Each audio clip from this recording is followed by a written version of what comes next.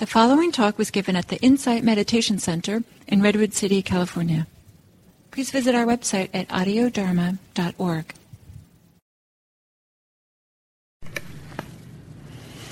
Good evening.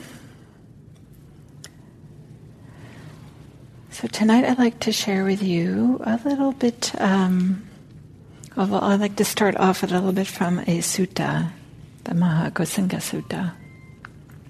And it's very, I think it's kind of interesting and a little bit fun that the Buddha, he's staying in this, maybe I should say most suttas begin by saying like, where is the Buddha? They give like a location. I shouldn't say most, a certain genre of suttas do.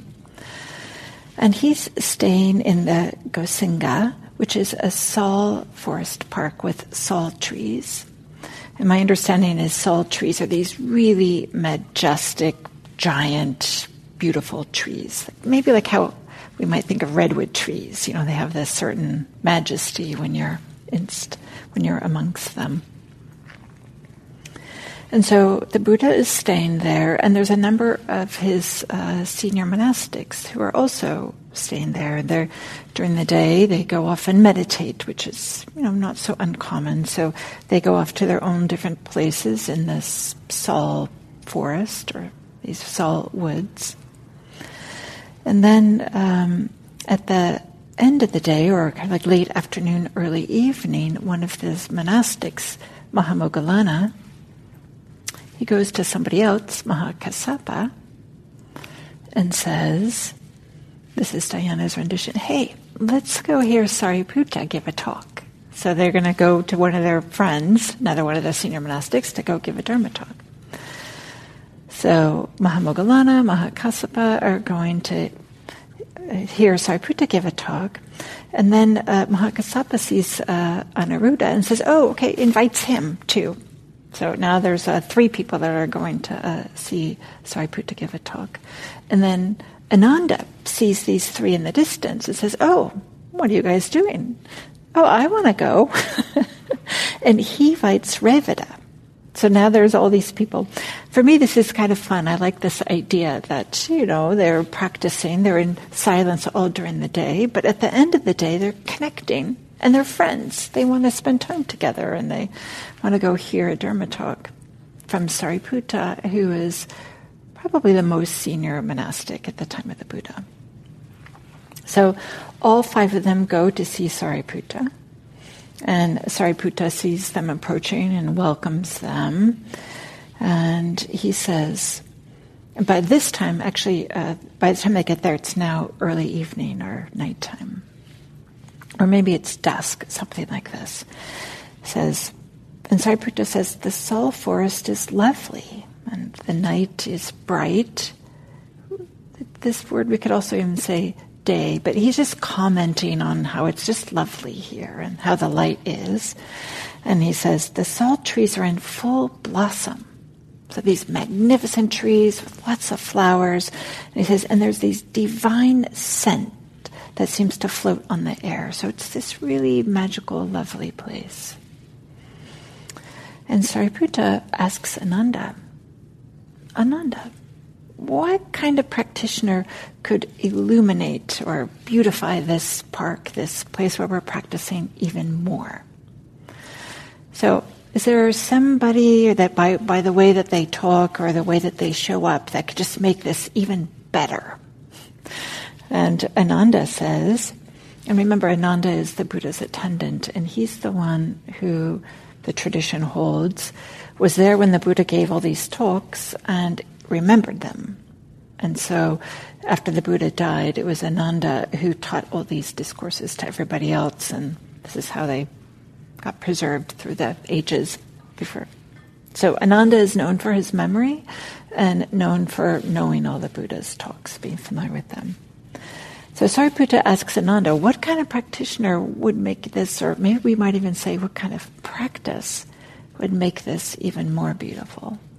And Ananda says,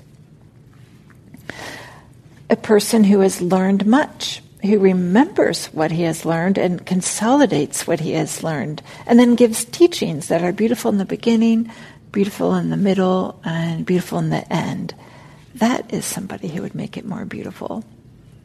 So, it's probably not a coincidence that Ananda, who's known for having learned everything and remembered it, saying, oh yeah, somebody who has learned it and remembered it, that would be the best. And then Sariputta says, well, Ananda has responded according to his own ideal, right? Recognizing that this is something maybe unique to Ananda. But then Sariputta says, well, what about you, Revata? What kind of practitioner could beautify or illuminate this park even more where we're practicing? And Revata was this preeminent meditator. He was known as somebody that would like to go off on a retreat, and he would just go off and practice on his own, and he'd like to just spend time in meditation. So Revata, he says, well, a person who delights in retreat and takes delight in retreat and who is devoted to internal serenity of mind and does not neglect meditation. A person who possesses insight and dwells in empty huts. Dwelling in empty hut, some of you may know the Buddha's often giving instructions like, oh, go into an empty hut and meditate, or go to a foot of a tree and meditate. So, not surprisingly, Sariputta says, well, Revata has responded according to his own ideal. What about you, Anuruddha? Who do you think would be the most beautiful? And Anuruddha says, well, a person who surveys the entire galaxy with a clairvoyance that is purified and surpasses the human. So, Anuruddha is something that's saying something fantastic. And then Sariputta replies, well, according to his own ideal, and then he goes and he asks Mahakassapa, and he goes to ask Mahamoggallana, and then they ask Sariputta. And so all of them are giving these ideas about what they are known for. So there's 6 different people, they give 6 different ideas. I think they may be all delighting in this, and then they go, well, let's go talk to the Buddha. Let's see what he has to say. So they go to the Buddha, and Sariputta recounts everything that happens. And then the Buddha replies, good. After Ananda answered in the way that's right for him. Revata answered in the way that's right for him. Anuruddha answered in the way that's right for him. Right? He says this for each person. And then Sariputta asks, well, Venerable Sir, who has spoken well? Kind of maybe wants to know. And the Buddha replies, you have all spoken well. There's a little bit more to this, but for me, I would love this actually, right? The Buddha isn't saying, no, this one's best, or that's, the worst, or anything like this. He's saying you've all spoken well. These are all the Buddha's senior disciples, and they all have different expertise, or they all have different specialties, or proclivities, or ways in which they practice. 6 different people, 6 different ways, and the Buddha is saying, you have all spoken well. Which I feel touched by, because it's not like there's only one way, and it has to look a particular way. The Buddha is recognizing that different people bring different things to practice, and the practice matures in them differently and shows up in them differently. Whether it's exactly the same way as gets described here is not the point. I'd like to say is more that it doesn't have to look one particular way. So Sariputta asks the Buddha, who has spoken well? And he says, you have all spoken well, each in his own way. But let me also, as to what kind of person would beautify this salt forest at Gosinga. So now the Buddha is going to give his answer. Is a person who returns from alms round, and after the meal, sits down cross-legged, sets their body straight, and establishes mindfulness. Practices mindfulness. And then and resolves, I shall not break this sitting position until, through not clinging, my mind is liberated from the taints. So those of you who know the story of the Buddha, this is verbatim what the Buddha says himself before he becomes awakened. This resolve, this determination to after so many years of practice, that he's going to sit and not move until he's awakened.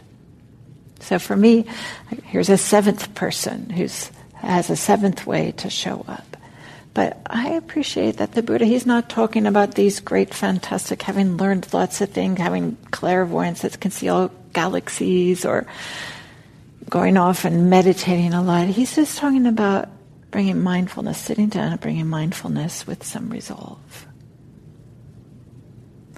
This is something all of us can do. This is something that, the Buddha is holding up. It's just something ordinary. Is this mindfulness practice?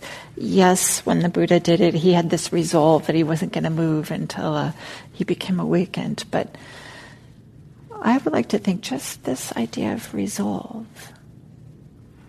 So I would like to say that each of us have our own way of maybe like illuminating or beautifying this kind of like a practice area with our own practice.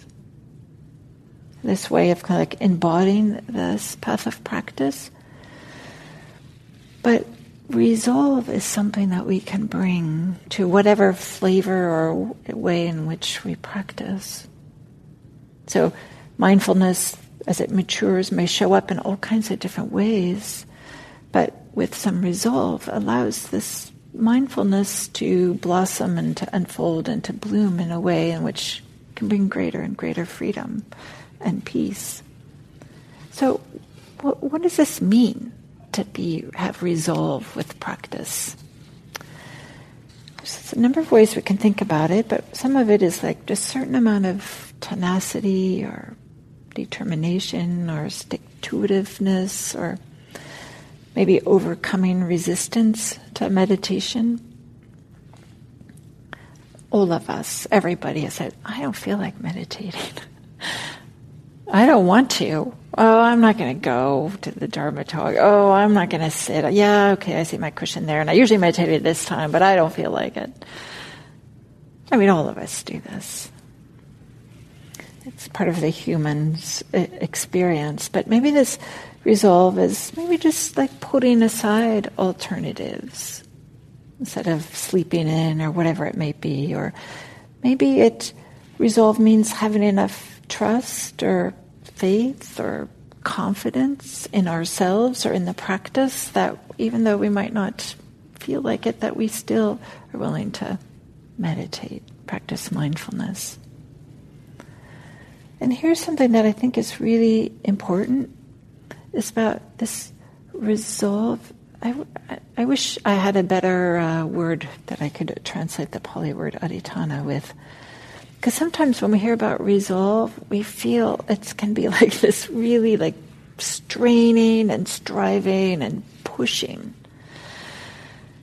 And it turns out that works for a little bit and then it doesn't.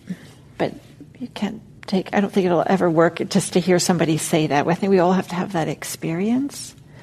But there's a way in which there can be some real striving and straining, and this striving and straining itself is what is getting in the way of practice. Because there's a way in which what's often fueling this straining or this striving, or this I gotta get it, which of course this works in our professional life, it works in our educational life, but it doesn't work in our meditation life, because what's fueling that is there's a big sense of I have to make something happen. And as I said, it works for a little bit, and we need something amount of that, but so much about practice is having this trust that you don't have to make everything happen at that moment. And then negotiating or navigating, like figuring out, well, what does that mean exactly? Because to be sure, it certainly takes effort to get to the cushion. It takes resolve, determination to keep on meditating even though you don't feel like it, or even to begin. But there's a way in which it can kind of like collapse and just turn into there's a word where you're just going to I forget what the word is exactly, but you're just like you're slogging through snow and you're like going to just bearing it out. So resolve is letting go of the idea that personal growth can just come quickly with minimal effort, but also recognizing that it needs some amount of effort. And this is part of what the art of practice is getting this sense of, well, what is the right amount of effort? And so resolve is also about recognizing that, it's not always fun or easy, and that to recognize that difficulties are part of the path, that it's not necessarily always pleasant or comfortable. And then when those times when we do give up, just to begin again as best we can. Like even if we haven't meditated for a long time or we haven't done any of these practices that we like to do, and we discover, gosh, it's been months, just to begin again.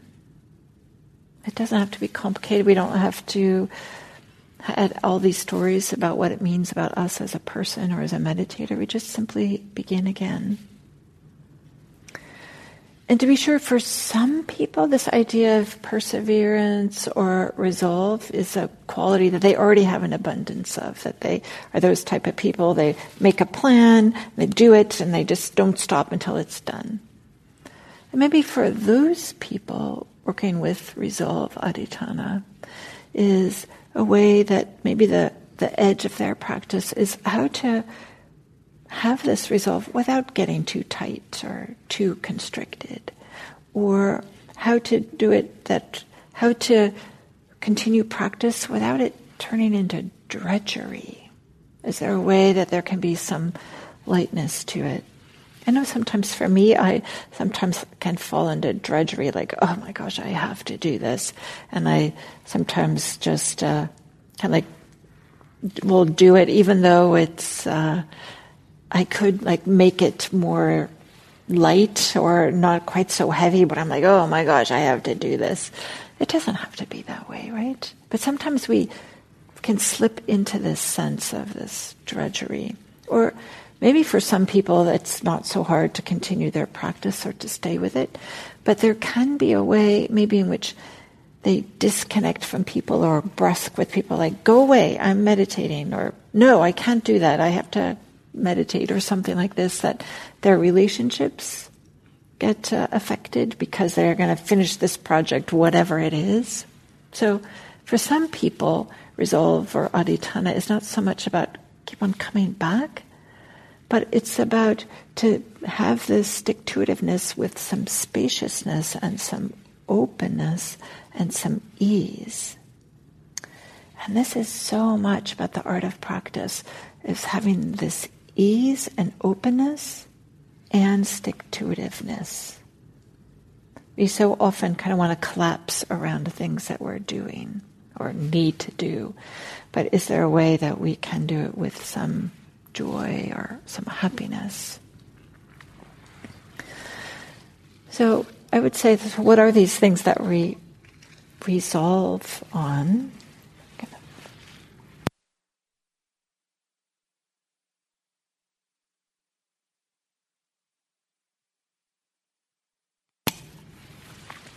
I've been giving the examples of meditation practice, but, as part of Buddhist practice, we have this resolve to not harm others, not harm ourselves.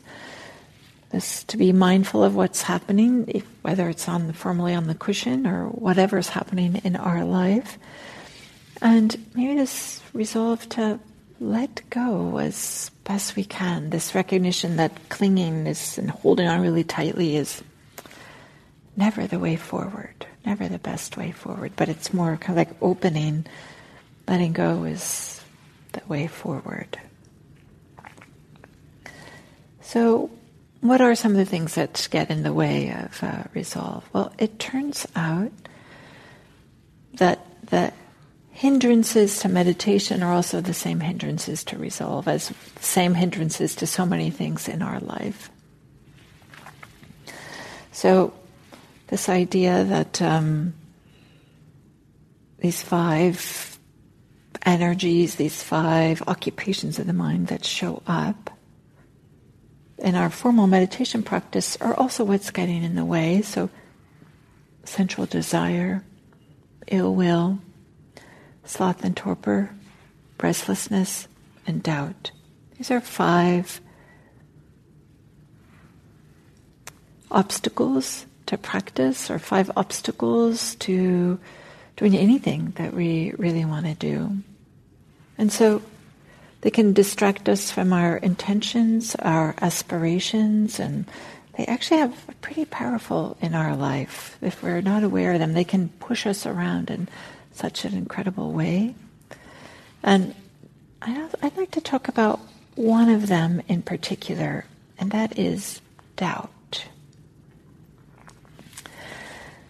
Because we might have this, this might happen. There's so many different ways that doubt shows up, but maybe we're meditating and everything's going along swimmingly, and then it becomes uncomfortable. Either because we have some emotions, memories or something, or thoughts of, oh my gosh, I forgot to do that thing, and now this terrible thing's going to happen, and I got to jump up and send that email, or do this or do that. Or maybe it's just pain in the knee or in the back or whatever it might be. So maybe the meditation's going along well. Then maybe there's a flash of uncomfortableness. With this flash of uncomfortableness, maybe there's this inner critic that arises, like, oh, I can't do this. Everybody else seems to be able to do it, but I can't do it. Or maybe there's something about, I shouldn't have even started. Who do I think that I am? Or I don't know. There's so many ways that we can undermine our capability. We start to doubt ourselves. Or maybe we even start thinking, why am I doing this meditation thing anyway? I'm not even sure that it helps. Or it used to help, but it doesn't seem to be helping now. Or, there's so many ways in which the thinking we can cook up and dream up all these ways that practice seems to not be helpful, or we think maybe isn't worthwhile. Anything except, all the opposite except resolve. You might notice that you don't have these types of thoughts when meditation's going well, when we're feeling settled, when we feel like we have a certain amount of ease. So it's only when when it's uncomfortable, or there's a certain feeling like, well, maybe I'd rather do something else. And who knows, maybe that's because we want to avoid something, or maybe it is the discomfort. But a consequence, something that happens when this type of thinking starts, like, well, maybe I shouldn't do this, I should be doing something else, and I'm not even sure this is helpful anyway. As soon as we get lost or caught up in that type of thinking, then we're no longer actually with our experience. Instead, we're lost in our thoughts. And I love what kind of the Buddha was saying, just a person who sits down in his mindfulness. He was kind of like holding this up as an ideal practice. So not so much that we have to do it perfectly, but as soon as we're lost in thoughts, then, thoughts can go anywhere and everywhere, and they do. So is there a way that we can just bring awareness back to, this is a lot of, we could even use this word, doubt. This is doubt about myself. This is doubt about the practice, or doubt about the teachings, or doubt about the teacher. So this sense of hesitation or vacillation, or getting lost in papancha, this proliferation of thoughts. And one way to think about doubt is that when I think about the experience, this is a hindrance that shows up for everybody, there's a certain amount of swirling, oh, I'm not sure, I'll do this, maybe I'll do that. And so it has that kind of a little bit of an energetic feel. And so when we recognize either these thoughts, I'm not sure I should do this, or I want to do this, or there's that feeling, this vacillation, this hesitation, we can just tune into that experience, and maybe name it. Oh, this is doubt. Because doubt rarely shows up and announces itself, oh, this is doubt. Instead, it's trying to, say like, be wisdom. It'd be better if you need to do self-care, take care of yourself and go do something else. Just sleep in or take a nap instead. And to be sure, sometimes you should sleep in and take a nap. But, sometimes, just meditation practice is what's needed. So one way to practice with doubt is just to recognize it and name it. It's really helpful. And to bring it back to the body is a really good way to feel like this sense of uncertainty. I don't really know what to do. It can be helpful to maybe feel the foundation, what you're sitting on, feel the connectedness, the settledness. Oh, I'm here right now, and I'm doing this. I'm doing this meditation practice. So to get out of this abstract thinking and the philosophizing, sometimes we can just get lost in abstract thinking. Of course we can.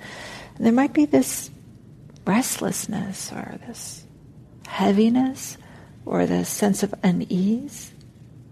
So to tune into the bodily experience, mindfulness, first foundation of mindfulness. You can also remind yourself that thoughts are just thoughts. They're just thoughts. Thoughts, right? They're ephemeral. A whole other set of thoughts are going to show up in another moment. So you don't have to grab these thoughts and hold them to be authoritative and have them be this is the truth of the moment. They're just thoughts. This could say is mindfulness too, is the third foundation, mindfulness of the mind. And so some way to kind of undermine this idea that, oh, this is not a good thing to do, or I'm not even sure what I should do. And then investigate. Get a little bit curious, as if you were a naturalist. I like this idea of being a naturalist. So, okay, so I'm having all this doubt, and it feels like this, and you might do a gentle inquiry. Was there something that planted the seed for it? It could be a particular question. It could be a particular uncomfortable experience. And with this uncomfortable experience, then their inner critic shows up and likes to take over and maybe undermine what you're doing, thinking it's not going to work. So you can investigate. And then something that might be helpful is if you just have an inquiry, is there a particular question that I have? Is there something that I really do have doubt about the teachings, particular things that you're not so sure about? Or maybe you're not so sure about the teacher, or maybe you're not so sure about yourself. But it can be helpful to get a little bit more specific. Is there a specific question? And sometimes it can be helpful even to write this down.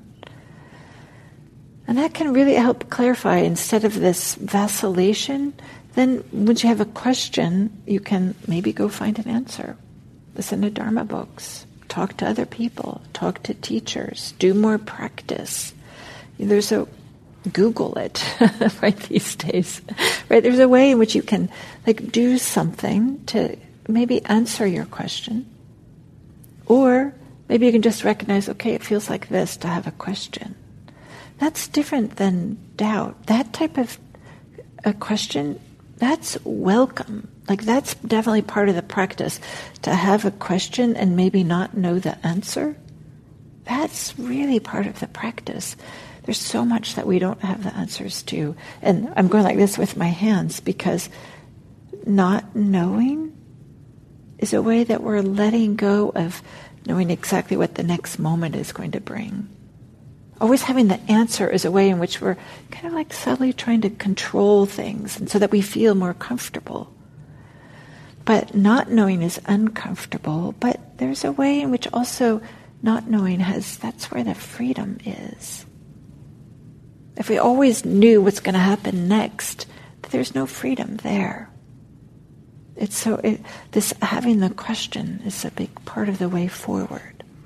So when there's doubt, can you identify a specific question and maybe find the answer, but maybe there isn't an answer, and can you be okay with that? Practice with that.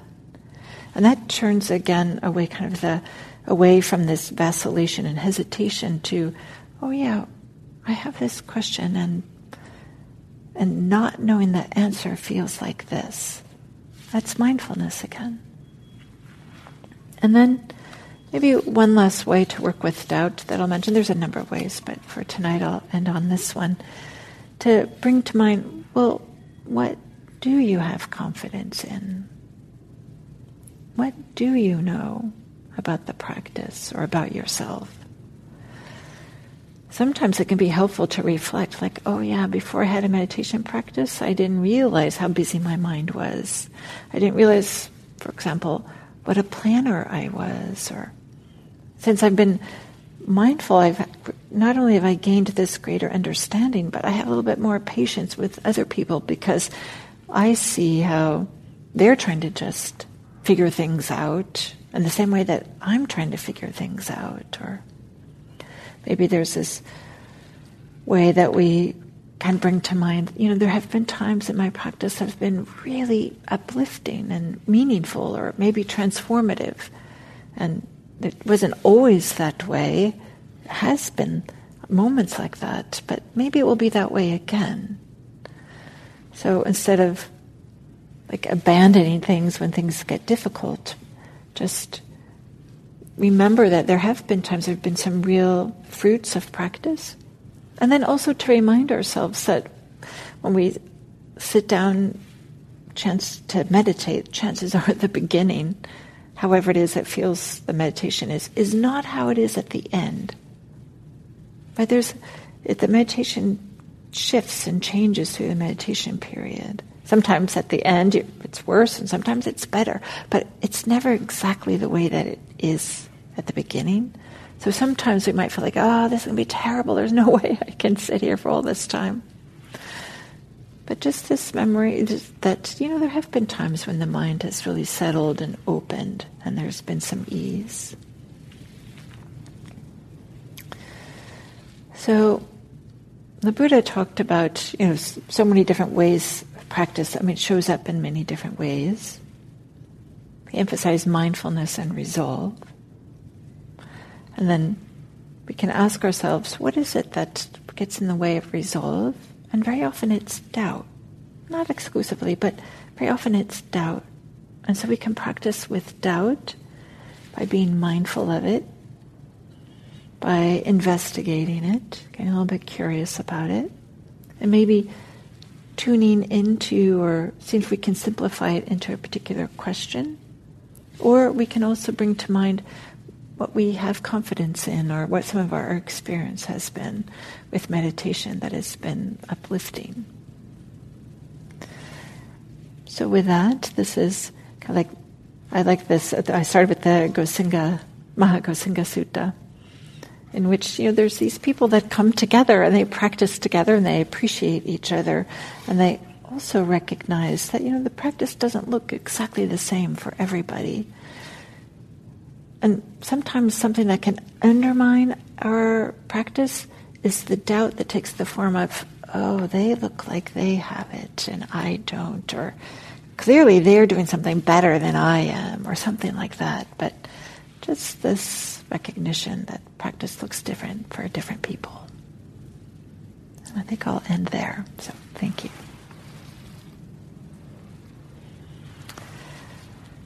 And I'll open it up to if there are any questions or comments.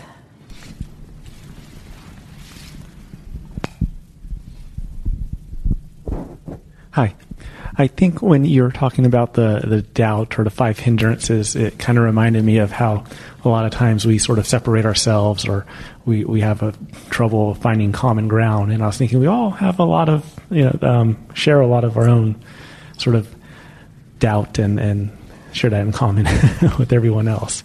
But I think we spend more time in the things that probably separate us instead of unite us. But it was interesting to think about sharing some negative qualities. Yeah, it's true, right? It's surprising.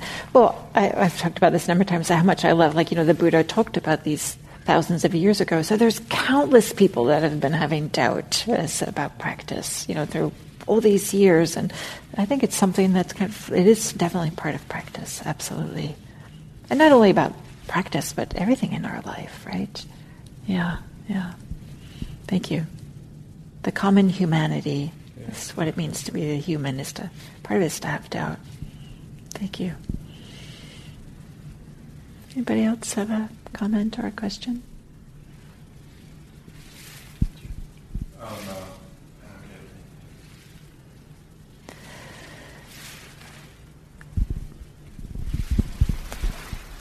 Well, I'll make a comment. Just in the last couple of weeks, I watched a documentary called The Endurance about Sir Ernest Shackleton and how dedicated he was once it was clear that he wasn't going to be able to get to Antarctica, to save all of his men. And, there was just a sense of never giving up, never exactly knowing what was the right thing to do, whether they were going to be able to get to land or to certain islands. But it was a very inspiring documentary about that sense of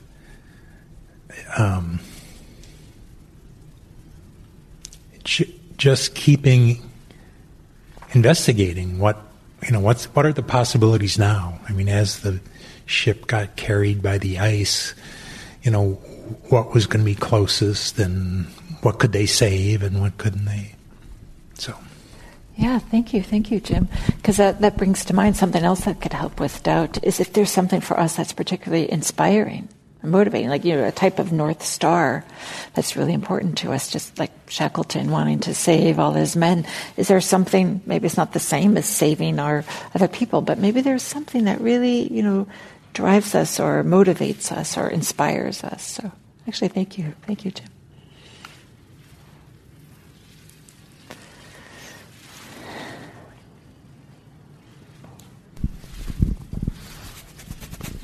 This is a half-baked thought, so maybe it'll finish as it comes out. So I read that sutta a couple of years ago, and I really liked it. And it seemed to me that maybe this was written down long after the Buddha, because all these characters in it have got superpowers that are larger than life. And it's almost like the X-Men or the Legion of Superheroes. And they're very well defined, as if they're all wearing their different colored costumes. I love this. This is getting better and better. And also, it just seems unlikely that they would all be in the same place at the same time, and the Buddha would be near there too. And I also remember really loving about the story that I thought sure they were going to come to blows because they also vigorously disagreed, and the guys with the elephant came to blows. Yes. But they were blind. Yes. And these were all arahants. Yes. And this is a healthy way to have differences of opinion. And then I was really sure that the Buddha was going to scold them and say, why are you worried about which of you is even more right than the other one? That's not a wise thing to have your minds on. So, you all spoke well, and here's what I have to say. Seemed there was something really, really gentle about that. So my thoughts on that. Thank you. Yeah, I was, in my mind, I had kind of this idea that Sariputta, who's the one who's doing the speaking, he just wants to hear from everybody. and it doesn't matter so much what they have to say or something like that. I don't know. And then going to see the Buddha. Yeah, it is curious. Like, why did they go see the Buddha? Was it to resolve something, or just to share? Like, hey, look what we did. We just sat around and talked about this, or something. I don't know, but it's kind of. I guess there's a number of ways we can read between the lines. But I think only one of them has these superpowers. I think it's only superpowers is wearing the. No, Anuruddha. Yeah, is wearing the costume. Of one of these, I don't really know the X-Men, but I know the premise. So, but I was thinking of the finger quotes superpower. Of asking the right question or being able to sit for long times. That maybe not superpowers, but characteristics. Yeah. That very finely distinguished. Yeah. You know what? There's some other hints in here too about. Why it might be a later sutta, just how, but I don't know. But I pulled this together because I thought that I don't know. It's kind of nice, like how practice shows up in different ways. We don't all have to look the same. Okay. Thank you all.